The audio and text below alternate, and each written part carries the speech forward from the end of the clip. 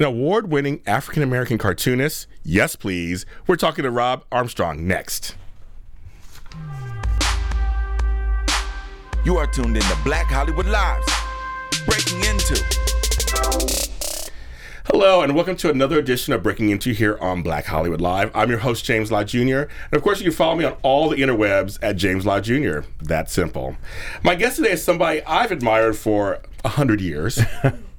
I'm so glad. And I was just telling before the show was coming on, this is like a full circle moment for me. I get to actually talk to him and ask him questions about his comic strip, Jumpstart, which is, widely syndicated, been around for a long time, award-winning. It's just so great. And he has a book about his whole life experience called Fearless.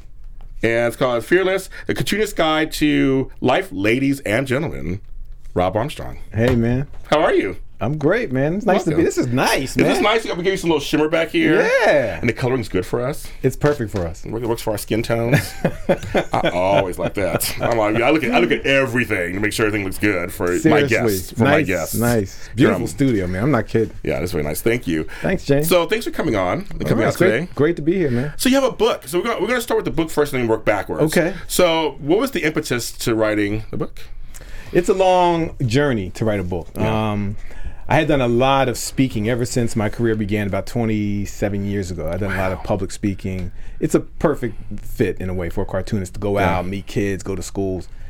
And one thing that I had heard over and over again, in fact, the one thread running through my whole career is you should write a book, because my speaking is so, it's not just motivational and all that, but it's very effective. And it gets kids believing. It gets audiences to feel something, to feel that the struggle is worth it, that it can pay off.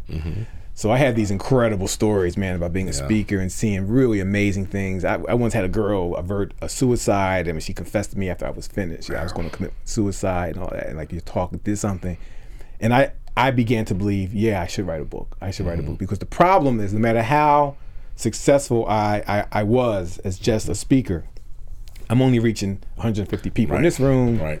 A big room has like 500 people in it. Right. But it's very minimal in the grand scheme of life. And a book is, as you know, it's the opposite. It's a chance to really go large with it. And so, about 3 years ago, I made that pitch, a similar pitch to Reader's Digest, and they, thank God, they went for it. Yeah. And so, the book really has this purpose behind it. I've lived, I believe, a purposeful life of struggle, and not just lots of people. I like that. Well, lots of people have a struggle. You know what I mean? You grow up. I'm from Philadelphia, man, and I meet somebody from New York, and they're like, "You think you had it rough?" I'm from the South Bronx. My college roommate was like that. I'm from the South Bronx of New York, brother. I'm like, I get it, man. I get it. There's always I call it the Pain Olympics. We're like, well, I grew up in South Central LA, so like, what are you talking about? I love the Pain Olympics. It's like the bronze, the gold, but it's all struggle. Right. And I try not to engage in it, but it just happens. It's like, wait a second, what do you mean my struggle is not as terrible as your struggle? Right. But the thing about that is very funny, because the thing about that is, those stories are so common, James, that can't be the whole thing. It's not just about being in a dark place and somehow finding your way out. Anybody who's in that dark place doesn't want to really hear you say, I came from a dark place, I got out of it. That's not it. The thing they want to experience is when you go back with a flashlight, that they can do something with that. They can't do anything with this. I don't know how you was still in the dark. What? Hey, I come back. I'm hoping this book shines a light, man. Well, I'll tell you something. You fit right. My motto of my show, of course, is share knowledge with each other and pay it forward. And I believe that in a relatable way. And what you just said is that's what it is. Because you can say, well, I made it and you can too. I mean, right. Yeah, how? That means nothing to people. I mean, I mean, sometimes it does. Sometimes when people, they see a African-American cartoonist, seeing you right now, it could be enough for some people. Sure. Saying, wow, oh my God, I can do this? Just seeing you. Right. But for most of us, we need more than just that. Yeah. And so your book will possibly do that. It's very instructional. One of my buddies, I have a real good friend who endorsed my book on the back cover, Tommy Davidson. Yes, you have a lot of friends on here endorsing Quincy Jones, Anson Williams. You got good some dudes, folks in here. Real. Your buddy, yes, Tommy Davidson, yes. So Tommy, I know Tommy the longest of all those guys. Okay. And Tommy said, this is must read. This is required reading, man, if somebody's going through it. It was a great, I wish that was on the back cover of the book, actually. Yeah. But what he decided to put on the back is good, too. But he said, this is required. He said, this is, if you are an artist. Yeah, I'm going to say, yeah. Every school teaching art, this should be required reading. I love hearing that because I endeavored to write a book that had that kind of specific, identifiable purpose that you could go back to it, not just read it one time, but go back and say, you know what, I'm going to read chapter 14 again. Right. Something was in there. It could be a reference book. Like a reference book. And it's got the art instruction. It's got the life instruction. Folks, this book is so well put together. Look at this.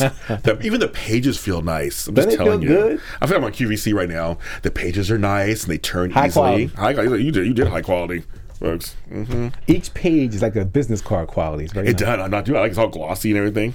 I'm all for that. But I mean, but in all seriousness, we were joking around a little bit. But on seriousness, it's like this could be a good reference book for people. Like you said, just an artist in general. Yeah, if you're an artist, there's a faith component to it. If you believe, and everybody who's faith-driven has moments of doubt and uncertainty. This is affirmation in that way. Like, we're not supposed to have an easy life. And I don't think an easy life is desirable, to be honest with you. I hate to say that. Because we admire this person, wish we had a life like that person. But an easy life is a curse. I mean, you want to have struggle because you can have victory. And once you have victory, you start to believe that nothing can stop you. It's a very powerful elixir to just to go through, you know. And frankly, to have a life that that is not filled with regret. Like, I don't regret. Listen, I was born in West Philly, man. Let me tell you, 1962. Okay, it was crazy. It was crazy. Yeah, I have no regrets anything either. I learned to get rid of those. I had to learn first. I learned how to forgive myself. That was number one. Right. Once I just forgave myself for whatever went on, it's like, it was life. Now I got great stories too. Yeah, and forgive someone else. My dad stepped out right away. Yeah. He saw me being born. He was like, deuces, man. I saw him again when I was in my late 40s. Wow. He saw me born and was like, I'm out. I saw him again in my late 40s. He's like, you probably hate me, man. And I'd already succeeded by then. Yeah. And I said, I don't hate you, man. He said, well, I want to be your dad. I want to, do dad-son things. I was like, okay, that's cool. Okay. We go see a ball game, and then we scheduled to see it's so weird. We made an appointment.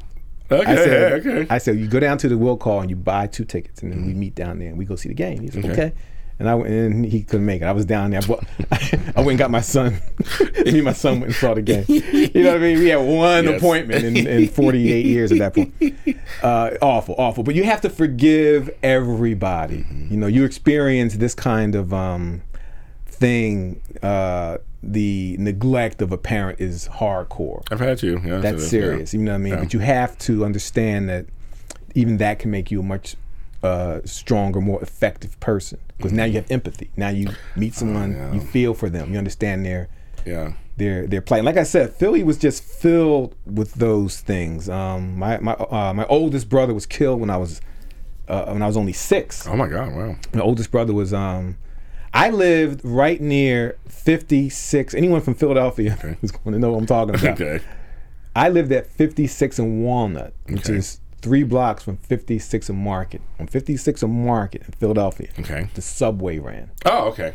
It was so loud, you could hear the subway every single day, all day. Just rumble. And my brother was killed there. My brother was caught in the doors of a moving subway train when he was 13. And it was torn in 2 pieces. Oh my God, that's crazy. It was crazy, and it left a mark on my family that remains. Yeah, I'm sure. It left a mark on me that remains. But when I say that an easy life is not a desirable life, his death, I would not have this book. Definitely, I wouldn't have this book without that experience. Yeah. I would certainly not have a syndicated comic strip without the death of my brother. When I do my speaking, also a lot of it's about him, because his passing so young altered the way I view life and death so young that my life took on an urgency when I was just a child. Yeah. That urgency led to an early discovery of my purpose. And that's kind of what we're all here to discover. Yeah. And I love talking to you about what you're doing with your motivational thing and your life coaching. Yeah. If you know your purpose, nothing scares you. Mm-hmm. The not knowing of one's purpose is the scariest thing about life. That's completely That's agree. what this book is about. That's why it's called Fearless. It's overcoming the uncertainty of not knowing what you're even doing here. Like, why were you even born? You know. I know folks that seriously are in that space where they don't even know what they're supposed to be doing, and you watch them just aimlessly around. Which is risky. It is. That's risky to live that way. I know, and I remember when I didn't have my. I mean, I did things like I thought I was supposed to do. You have a family, you get a job, and you work till you're 65, you retire. That's what I thought I was supposed to do. Right. And I wasn't happy. I mean, through my life, I wasn't happy. I was doing these jobs I didn't care for. And you're looking at people who are literally dying. Yes. And they're doing that. Yeah, exactly. They're approaching death. Like literally, like I'm just going here again to what's today? Monday, yeah. Well, you know, for me, my stomach started to hurt. My last job that I finally decided to quit, my stomach hurt every day. And when I gave notice, it stopped hurting. What? Talk about trust your gut. Wow. Like literally I had to trust my gut. Once I gave notice and said, I'm done, my stomach stopped hurting the next day. Isn't that amazing? It's amazing, but also as you think about it, it's really like real. I mean, it's completely like, of course. Because now I'm not worried anymore. Right. Now I'm not upset about going to this job I have to go to that I hate. Oh, yeah. Like now I'm done. But that's such a common plight.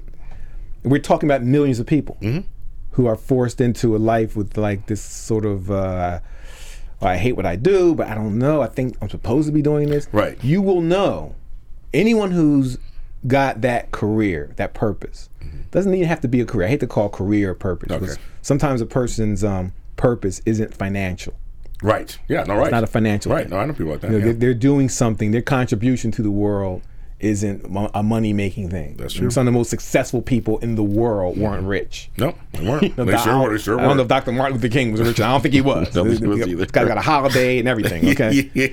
You know, so sometimes it's just about doing the thing that's risky and meaningful, and then watching lives change and saying, "I'll do that again tomorrow." And when it clicks, Right. like for me, when I became when I quit everything in 2008, when we had a huge recession going on, people thought I was crazy. Right. And I took my savings and was just like, I'm going to just see what's out there.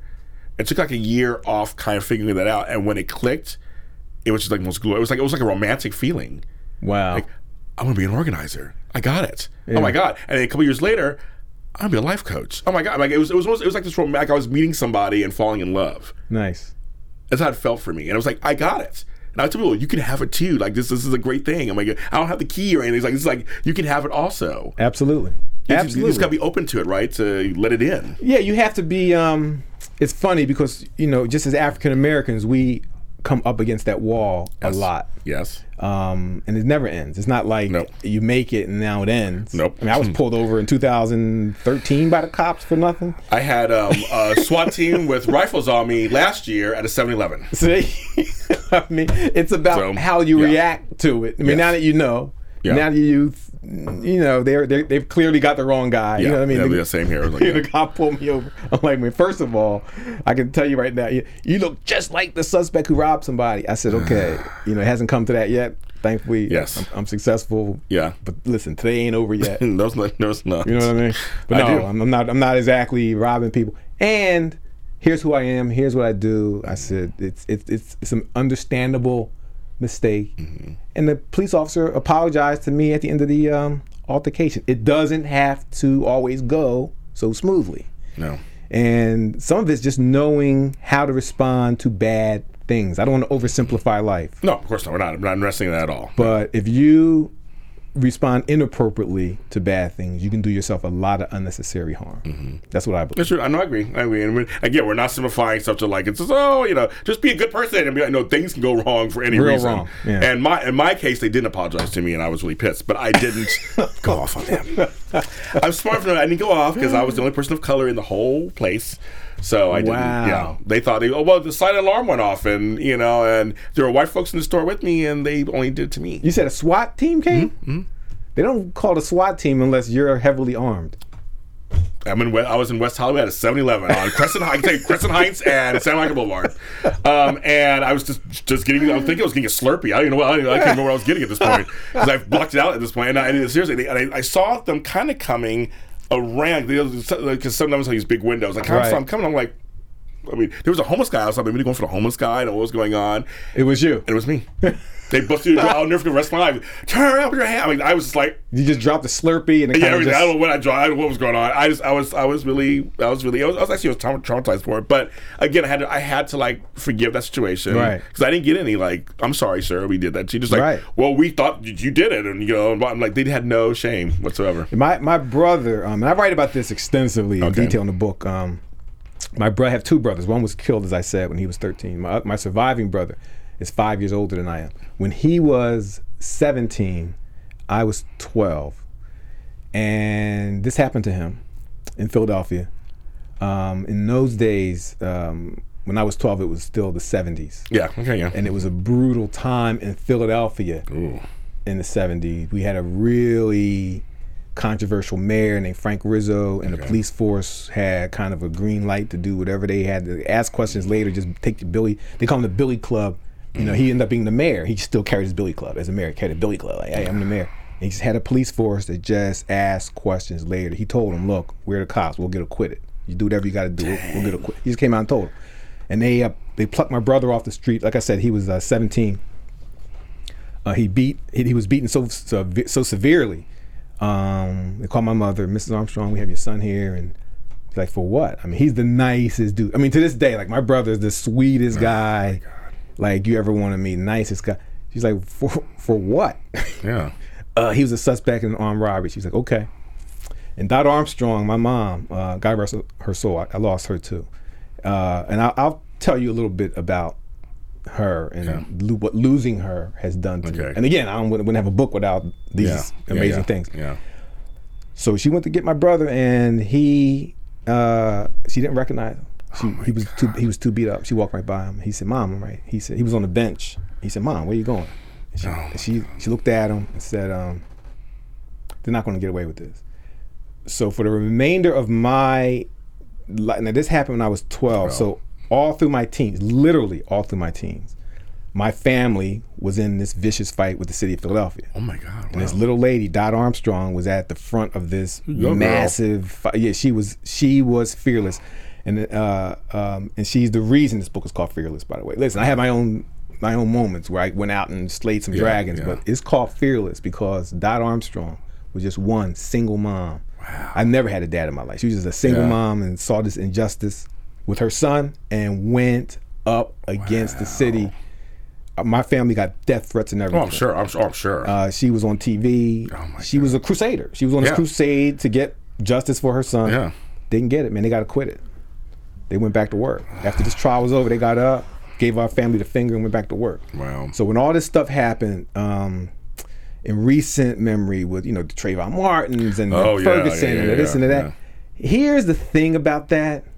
I don't want to sound cavalier when I say this, but it was just so familiar. It was so familiar to me that my reaction surprised some people because it was all happening. People were up in arms, and I was just. It's how you feel when something familiar happens. Not blasé. No, not just like my I spent 7 straight years. In it. In the court with my mom and my brother sitting there. In it. Yeah. And it was an injustice. Yeah. He never he never got that. He never got it. They just got up and said that's it, and okay, the case is over. Bam. Oh my God. And so my mother was still suing the city transportation because of what happened to my other brother. Oh my gosh. So she went from that to that. Oh my God. And my oldest brother's death in a transit case, they gave my family $60,000 for his life. Okay. Yeah, okay. Listen. Yeah. Okay. We got some furniture, man. That's all you're about to get. 60,000. We got some furniture and paid some taxes, I'm sure, on it. Paid some taxes. Yeah. We paid some taxes. My mother was so. Oh my God. Because his case resulted in a victory, she was happy. Okay. Well, that matters. Okay. She was happy. Somebody said, "Okay, we're going to give you an award for your son." She was like, "We won," because because she had just spent all those get it. years Okay. in a losing case, and Yeah. it became a shared victory for the whole family and for my brother who was Yeah. abused by the cops and all that. But here's the thing about this book. Again, I don't just tell horror stories. Okay. Fearless is funny. Okay, good. Fearless is a funny book because I came straight from a stage presenter to authorship. Okay. And my stage presentations are very uplifting Oh, I'm sure. and funny. And Yeah. so when these realities, these hard realities happen on stage, the audience is always sort of shocked because Yeah. I'm going along almost like a stand-up comedian. I'm just going Yeah. along, bang, bang, bang, and suddenly you hear pow, you know. So I had to bring that positivity and that humor Mm-hmm. to Fearless. Fearless has some chapters so funny. Okay, good. I hate to say that. I hate to tell someone they're about to laugh. Oh, but you're gonna laugh. I'm telling you. Okay. James, I'm gonna laugh. when you call me, Yeah. the second you finish laughing, I was laughing writing most of Oh, this that's book, good. I like that. That's good. but I was crying writing some of this book. Yeah, I'm sure. I was happy my wife was 2 stories away. We live in a tall townhouse. Yeah. I was so happy like she was way up on the top floor. Thank God, because I'm downstairs crying. Yeah. I was writing longhand. I wrote this on like composition pads. Wow. I just be crying and writing, and that's life. It is. Life's not supposed to be one big nonstop party, without Right. sadness. Right. And it's okay to cry. It's okay. folks. Okay for men to cry. Just don't do it in front of people. That's not my message. That's not the message. Not the message, Rob. The message is okay to cry. Dang it. Period. Period. Right. It's okay. Men can cry. You can still be strong and be sensitive at the same time. There's nothing Right. wrong with that whatsoever. That's the message. All right. But no, that's really cool because so you went through a good catharsis writing this book, then, didn't you? That's the perfect word. Yeah. The catharsis was potent. It was funny because my first book is written in many drafts. For those of you who want to write a book, it's that's the painful part of it. Arduous process. It's arduous, and there's all these drafts. My first draft, I was so happy with it. Yeah. Like the first big email I went to my editor at Reader's Digest, I was so excited. They were like, trim that, drop that, do this. James, the whole draft Yeah. got redlined. Oh, I'm sure. The entire draft. My book was called something else. The title, Wow. the book, everything in the book. I'm like, what happened? I have a great editor, Andrew. Yeah. Andrew said, Rob, listen, this is not a stage. You're not on stage somewhere. Okay. A book is an emotional process. Yeah. Being on stage, you really can't get too emotional up there. You can't start crying and stuff on stage. Yeah, I was like, that's yeah. true. You can't do that. She said, yeah, but here you can. Ooh. You have to feel something. I had no idea. I'm reading your first draft right now. I can't tell how you feel about anything. You're so dispassionate telling this story. You need to go back and write. Wow. Like Take you notes. write the way you know how to write. Okay. And I don't know what goes into greatness. Okay. I suspect it's a willingness to go back and do it the right way. Yeah, I agree with that. So I had to Go back in. go back in. Yes. And do some And writing. I was 7 drafts away. Okay. Full drafts. Okay. Away from this Okay. book at that Okay. time. So I went back and felt it. In fact, some of it I forgot and I had to call my siblings. I got a sister in Florida, Judy. So I called Judy and she told me, oh, you forgot about this, you forgot about that. My memory's not great. So I'm on the phone with my college roommate going, do me a favor, go back to 1981 right quick for me. Yeah. And I found out other people have great memories. I know. Some people do. They really do. So I'm halfway okay. Whatever. Man, listen, I have a friend, my friend Sonia Clayton. She was so vivid with her memory. I'm like, I was doing what? She talked about like when I was a freshman at Syracuse. I ended up going to Syracuse. And she talked about like right after my mom passed. My mom got sick when I was a senior in high school. Okay. Cancer. And she died when I was only at Syracuse for 2 months. Oh, wow. And cancer just ravaged her body and took her out. Cancer does not care, does it? No. Oh, And she was 49. oh my God. She was around my age. She was about your age. That's crazy. I'm 5 years older than that. Wow. Okay, so she looked young, Well, of course she did. black. You know Yes, what I mean? of course we do. We look good. 50. I'm 54. Come on. Okay. We'll never guess. Thank you. Never guess. I'm boasting about that right now. No, I know. No, trust me. As I said, my birthday's coming up too. Oh, yeah, I understand that one. I bought a bottle of wine. I got carded recently. Did It was you? last week. Oh, funny.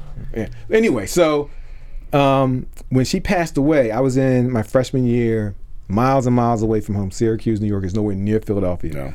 And I created this comic strip out of grief, literally out of grief, called Hector. Okay. And I sat down in my dorm and started to draw samples of Hector. I decided to channel this.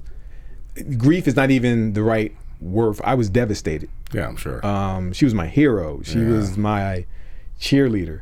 When I was 10 years old, she sent I used to make up little stories in my room. I'd make up little characters, and you have a brother who's a cartoon. Yeah. You know, when you're little, it's like I had a bluebird, Mr. Birdie. He was real creative. Yes. I had a little story, Mr. Birdie, 7 pages of stapled book. You know what I mean? Mom, I got a book. She was like, that is such a great book. Yeah. Oh my God. So she supported you. She supported it. And she sent that book to Random House, Scholastic. Scholastic loans. That book came back in a little package. Like I was all excited. We heard back from them. It was like, get out of here. I mean, it was like that's nothing. But she supported you. That's the thing. And she said they will be sorry. They blew it. Okay. They blew it. Mm-hmm. And so her passing. So I was like, wow. And I didn't notice. So I called my friend Sonia from Syracuse, and she said, yeah, when you were doing that, you were making this Hector comic strip. You just sat for days without eating or sleeping. I would bring you food from the cafeteria. I was like, get out of here. She said, no, I would sit there and I'd watch you draw. And you would sit in your chair like you were under a spell. There's no way I could have remembered that. Yeah. Because I wasn't in my right mind. Oh, right. Okay. I was traumatized. Yeah. I was catatonic. I was sitting there drawing this thing. Yeah. Took the final product to the Daily Orange, the school newspaper. And they started running Hector, man. Hector ran every day for the 4 years I was at Syracuse. Wow, that's great. Yeah, Hector was the thing that led to Jumpstart. So that was your first kind of foray into a daily comic. Yeah, like people loved it. And like, Hector was different. Like Jumpstart's positive and like, it's mainstream. Yeah. I'm in 400 newspapers or something like that. Yes. Hector was irreverent and just wrong, just off and wrong. Because I was depressed, I think. I was definitely angry then. As a 19-year-old kid, I was definitely angry. Okay. And Hector came off angry and kind of nasty. And like kids in college loved Hector. Oh, funny. Hector was a hit, man. And I mean, to this day, they give out an award called the Hector Award for the best. Oh, how fun. The best Daily Orange comic strips. It's like an Oscar. They give out a little Hector statue. How funny is that? And it's amazing. It's amazing. Wow, you affected change. I affected some change. So Hector led to Jumpstart. Jumpstart's the. Can I draw? Okay, folks, he's going to draw a little something. This is really quick. This is really cool, too. So, yeah, go ahead. I'm going to draw right fast. I hope they can see this on that camera. Yeah, he's going to work it out. He's going to work it out for you. So, if you've never seen Jumpstart, it's in. It's probably in a newspaper in your city. It's in a lot of cities, but it's online too at gocomics.com. So yep, it is. Check that out. Yeah, it's been around for a long time, and one of the questions I always wanted to ask you, of course. I just interviewed Ed Asner the other day. No, you didn't. Yes, I did. Guess what? And That's so it's crazy. Crunchy. Is that crunchy? Yes, crunchy. That's what I thought. I was like, okay, I'm going to ask you. Can you get Ed back in here? Probably. This is him. It was one of the craziest, most amazing interviews I've ever done in my entire life. What? He was so sharp and on it that I had to stay. I'll send the links so you can watch our interview. James, look at this. This is Ed Asner. That's what I thought. Like, it literally that's what I thought. Is Ed Asner. Crunchy, Joe's partner. Yes. Was modeled, even though Jumpstart was launched in 1989, like the Mary Tyler Moore Show and all that was fresh on my mind for some reason. Oh, funny. I mean, it was off the air by then. Yeah, right. Yeah. But I was really into the Mary Tyler Moore Show. That's so funny. And that's what I thought. I was like, it's Ed Asner. It is. It's him. Oh, how funny is that? It's him. It's so weird. Wait to connect you guys at some point. Would you please? Yes, he was. I mean, lovely guy, but he was one of the most interesting interviews I've ever done. So you have to see, you have to watch it. You have to watch it. Unbelievable. Just happened like a week and a half ago. That's we sat down. Incredible. And so it's ironic that well, I don't believe in coincidence. I believe everything happens like it's all right supposed to happen. So it's funny you come on, we can have later. I'm like, I get to actually ask him this. I wanted to ask him this whole time. What else you want to know? I also want to know. Okay, fire away. Okay, so unlike Boondocks and other black comics like that are more of the hood and kind of ghetto and kind of. They call themselves super black, whatever. Right. Your comic is very upbeat and positive. And I compare it to The Cosby Show. Right. Which got a lot of flack too, of course, because they showed two parents that wasn't good times. So what are some of your reactions to some of that criticism?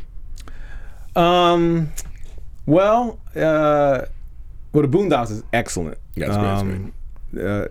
The Boondocks phenomenon and the Jumpstart phenomenon, to me, in my mind, it just shows that we are very diverse people. That we can express ourselves in a large variety of ways. I don't know Aaron all that well, but I've spoken to him. I've met him. I'm nothing like him. Like if you met the two of us, we only have a career drawing comic strips in common. Right. I think that it's not fair. I don't hate to use the word fair. You can read the strip and take whatever you want from it. Yeah, right. But Jumpstart doesn't even aspire to be an unrealistic, overly upbeat, positive portrayal of a black family.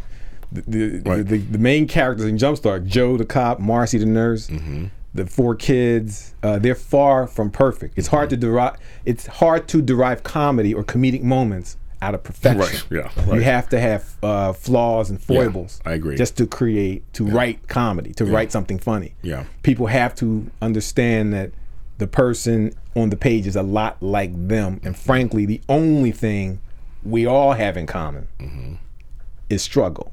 Everybody suffers. That's the one thing we have in the rich, the poor, the Trumps, the immigrants. Everybody suffers. And if you can tap into that common thread of suffering and show how people handle trials and tribulations, sometimes you can do it in a very humorous way. I've been really fortunate to have strong characters in Jumpstart, and those characters drive the action. This is not my podium. I'm not trying to preach using the strip, believe it or not. Right. The characters, I allow the characters to speak to me. This is going to sound really like a psychiatrist's couch for a second. I love it. But I allow the characters to conduct that, to direct the action. I'm blessed with the ability to draw them and to write and to my brain. I allow my brain to go into that world so that when I write for Crunchy, it doesn't sound anything like the writing I do for Joe. When I write for Marcy, it appears a woman is writing Jumpstart. When I write for the twins, I was writing for them when they were in the womb, talking to each other as fetuses. Right. If there is like anything to be read into that, that's super pro-life. That is super pro-life. That is. There are fetuses in there. Yes. Now, why am I even doing that? Is it because I'm a Christian? It's actually because I'm grateful I wasn't aborted. That's why I'm doing that. That's why the twins had character and personality in the womb, and the relationship inside the womb. Because I'm just happy. I was the fifth child born to a single mother. Yeah. I'm just happy, You made it through. Yeah. She never threatened to. I never heard that from my mother, by the way. She never. I thought about her. She never did that. Yeah. But it could have gone either way. If you're the fifth kid to a woman who's out here in the street on her own, raising kids, bad kids. Like, you know what I mean? My brothers, please. I'm the nicest one in my family. Trust me. I love it. I'm the nicest one. My sister Judy, thank God I was related to her. She just fought my battles outright. I just come in the house like, Judy, we got another one. She was more than happy to beat someone up. Oh, I love it. So I want to bring something up that you did do that was kind of race related. Okay. This is a while. I don't know if you said your memory. I mean, I don't know. So Crunchy had asked Joe why so many black guys were wearing the medallions. Remember back in the day, I wore mine too, my African die, where I was wearing my stuff too back then. And Joe talks about how it symbolizes pride and heritage. Right. So you have a scene at the end where he goes and Crunchy wears a medallion as part of Czechoslovakia. It was like Czechoslovakia. I love that. I think it was such a smart. That was actually very smart. A way of kind of talking about Pride, and at that time it was a lot of Afro Pride in the early 90s. You know, we're all kind of, it was like the Native Tongues movement. It was all De La Soul. Everybody's going back to the medallion, all the mustard colors just like you were today, and all that kind of stuff. And I had my hats and stuff too, and I had my high top fades and all that crap. But I thought it was a really cool thing you did, kind of like to show, because you did touch about race, but in a way it wasn't so like heavy handed. Yeah, you know what? I got a really incredibly nice email. I don't get a whole lot of fan mail by way of email. I get old-fashioned letters a lot. Okay. I get a lot of reaction on Go Comics, the site that Jumpstart runs on. I don't get a lot of email. I got James. I think my favorite email came yesterday. Wow. A guy sent me a note. The email didn't even have body text. Oh. The subject line said, "You are writing and drawing one of the best strips running. It's in league with Pogo, Gasoline Alley, and Calvin and Hobbes." Wow. And it had no body text. Oh. That was the title of his email to me. So like you dropped the mic already. Drop the mic. Here's why, and I've gotten such great, I hate to say this, people have written me loving. You talk about a medallion. Joe was wearing a medallion in one series and they got hit with a bullet. A guy unloaded, a suspect unloaded, and a bullet hit him in the medallion, saved his life. And I thought that's the one you were going to reference. Yeah, that was another one. And people are like, "Thank God Joe lives." So people believe these characters are real people, and they feel fear when it's necessary, love and all that.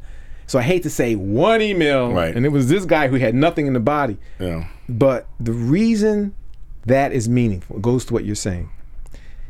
Someone has just recognized that Jumpstart is simply excellent. James, when I sit down, it is sometimes under personal protest. This runs every day. I know. I was going to ask you, how do you do that? Dude, let's face it. Oh, my God, yes. My wife is like, "What are we going to do today?" I'm like, "I don't know what you're going to do. You will find me downstairs in the basement all day." And she texts me when it's time to eat. It's sad. Please come up and eat. So it's not easy. Yeah. And sometimes it's very difficult to come up with material. Yeah. And I literally, in those moments, my prayer is not to get me through, not to survive, not to whatever. I say, I feel the least creative I've ever felt in my life. Yeah. I'm more exhausted than I can remember. Today's the day to be excellent. Yeah. There's nothing stopping me today. Nothing. I could literally go down here and do the best work of my entire career. I am without barrier. Nothing is in my way. Nobody and nothing is in my way. Some of my best moments as a writer and as an artist have come in these trying times of weariness and like, what day is it? Oh no, my deadline is right now. Right. So this guy telling me that I'm gonna mention Calvin and Hobbes and you in the same breath and be out, like, that's what it comes down to. When you do your job, I don't think it's necessary or important, and I hate to say this because you do your job and you have whatever system in place, whatever your methodology is. I don't know how effective or important or good it is to say, as a black man doing this, I'm gonna be the best black. But listen, right. You have the opportunity to be the best ever. Period. Behind the mic. Period. Yeah. Like literally, why not? My issue with the Oscars this year was wow, like you actually don't consider some work based on race, meaning you might not be recognizing the best picture of the year for all you know. You've disqualified some movies. You've told some actors you're not interested. How do you know that's the best picture? How do you know that's the best actor? You may have just made a gigantic blunder. Because we have so far to go just to get to the starting line. That's true. Like we come with incredible potential. Yeah, we do. Like incredible power. When I broke into the business, it was 1989. There were only 4 other black people in the industry at that time. and one of them had discovered me. This man named Maury Turner. Okay. Maury Turner did a strip. He's passed away. His strip was called We Pals. And That sounds familiar, kind of. Yeah, We Pals is incredible. Yeah. Like, it wasn't in the paper with other black strips for the majority of its life. Oh, okay. We Pals got syndicated in 1968. Wow. The next black strip to go mainstream big time happened the year I got in. Yeah. I wasn't alone. I came with Stephen Bentley, who does Herb and Jamal. Oh, yeah. Right, yeah. And Ray Billingsley, who does Curtis. So these three black cartoonists, and Barbara Brandon, a female. Yeah. We all came in 1989. Yeah. So from 1968 to 1989, Maury Turner wasn't in the paper with other black strips. Therefore, he wasn't compared to other black strips. Makes sense. He just had to be great. And he was. And he was a role model to me. Yeah. Can you imagine how I felt when in 1988, I got a chance, it's 1987 actually, I got a chance to meet him. In 1988, our friendship developed, and he led me to all those different people that ended up getting me syndicated. Yeah. And he did it without hesitation. When I was a nobody, I was on the phone. There was an editor in Philadelphia named Rich Argood, and I was in Philly. I was living there and stuff, and I was trying to get syndicated any way I could. I was literally walking into newspaper buildings. Yeah. And bringing my stuff. Oh, I love it. Yeah. And they would sit there and look at me like, "What are you doing here? Are you kidding me? Who let you in?" Right. But this guy was different. He was like, "You know what? For a young guy, you seem to have a lot of courage. I know they look for that. Yeah. You had no hesitation. You just walked up here. You're in here trying to get a job." He said, "What you want is to be syndicated. You don't want to work for me. Have one newspaper. It's a lot of work. It's every day." Yeah. I said, "I do want to get syndicated, but it's been hard. It's been years. I've been trying since I was in college." He said, "Look, call this man." Rich Argood slid Maury Turner's phone number across the table to me. Okay. Back in 1987. Wow. I'm looking at this thing. Now, I've grown up with this man as one of my idols. Yes. And he, like I said, he was just incredible. Like, I had practiced drawing his characters from We Pals and all that. I said, "Oh my gosh." He said, "Yeah, call him." I said, "You sure about this? Can you tell him that I'm going to call and everything?" He said, "No, I'm not going to tell him you're going to call. I'm telling you, he's a nice guy. Yeah. Call him." Next morning, man, ring. "Hey, Mr. Turner, listen, my name is Rob Armstrong. I'm calling from Philadelphia." He said, "You know what time it is?"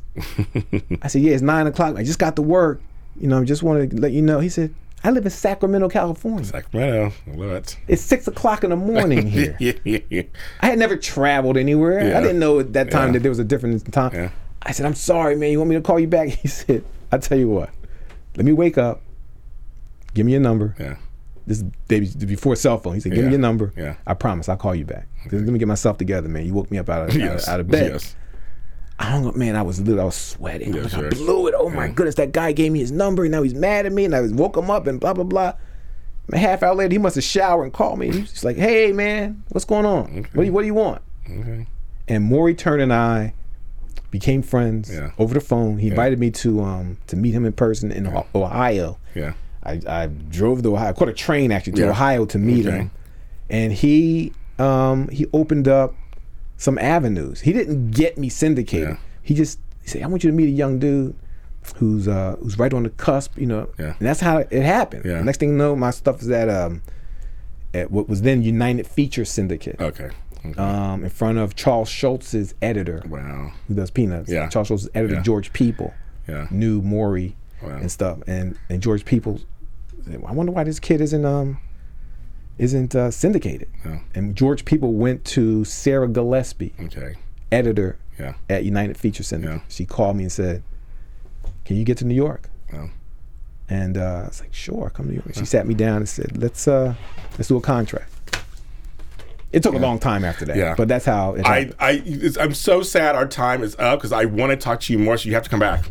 Okay. You just have to come back. Our time really is up? That was 50 minutes? Yeah.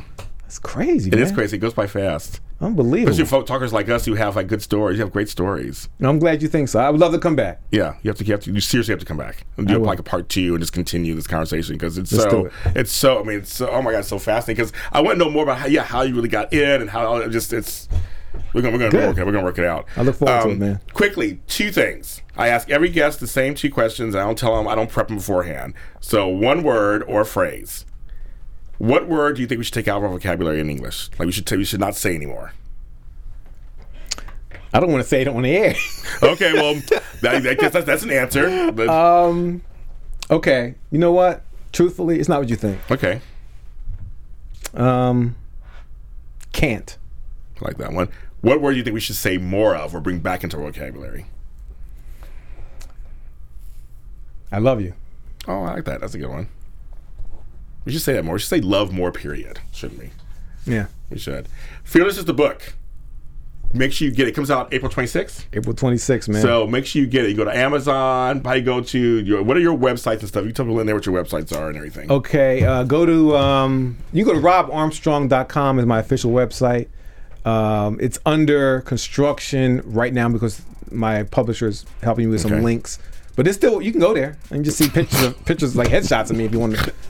Why not? If you want to do that. Why not? But go to Go Comics to actually read Jumpstart. Yes, please go. Just read it. It's really good. Pass it on to your kids, everybody. And go to Amazon. Go to Amazon.com to buy the book, or BarnesandNoble.com. Yeah, Barnes & Noble. Yeah, Fearless. And I'm James Lott Jr. Thanks for watching another edition of Breaking Into. Go to our Facebook page, Breaking Into, and follow me at James Lott Jr. And I'll see you next time. From executives Kevin Undergaro, Dario Kristen, Tiana Hobson, and the entire BHL staff, we would like to thank you for supporting Black Hollywood Live, the first online broadcast network dedicated to African American entertainment. For questions and comments, contact us. info@blackhollywoodlive.com. Like us on Facebook, tweet us, or Instagram us at BHL Online. And I am the official voice of Black Hollywood Live, Scipio. Instagram me at KingXOBay. Thanks for tuning in. The views expressed here are those of the host only and do not necessarily reflect the views of BHL or its owners or principals.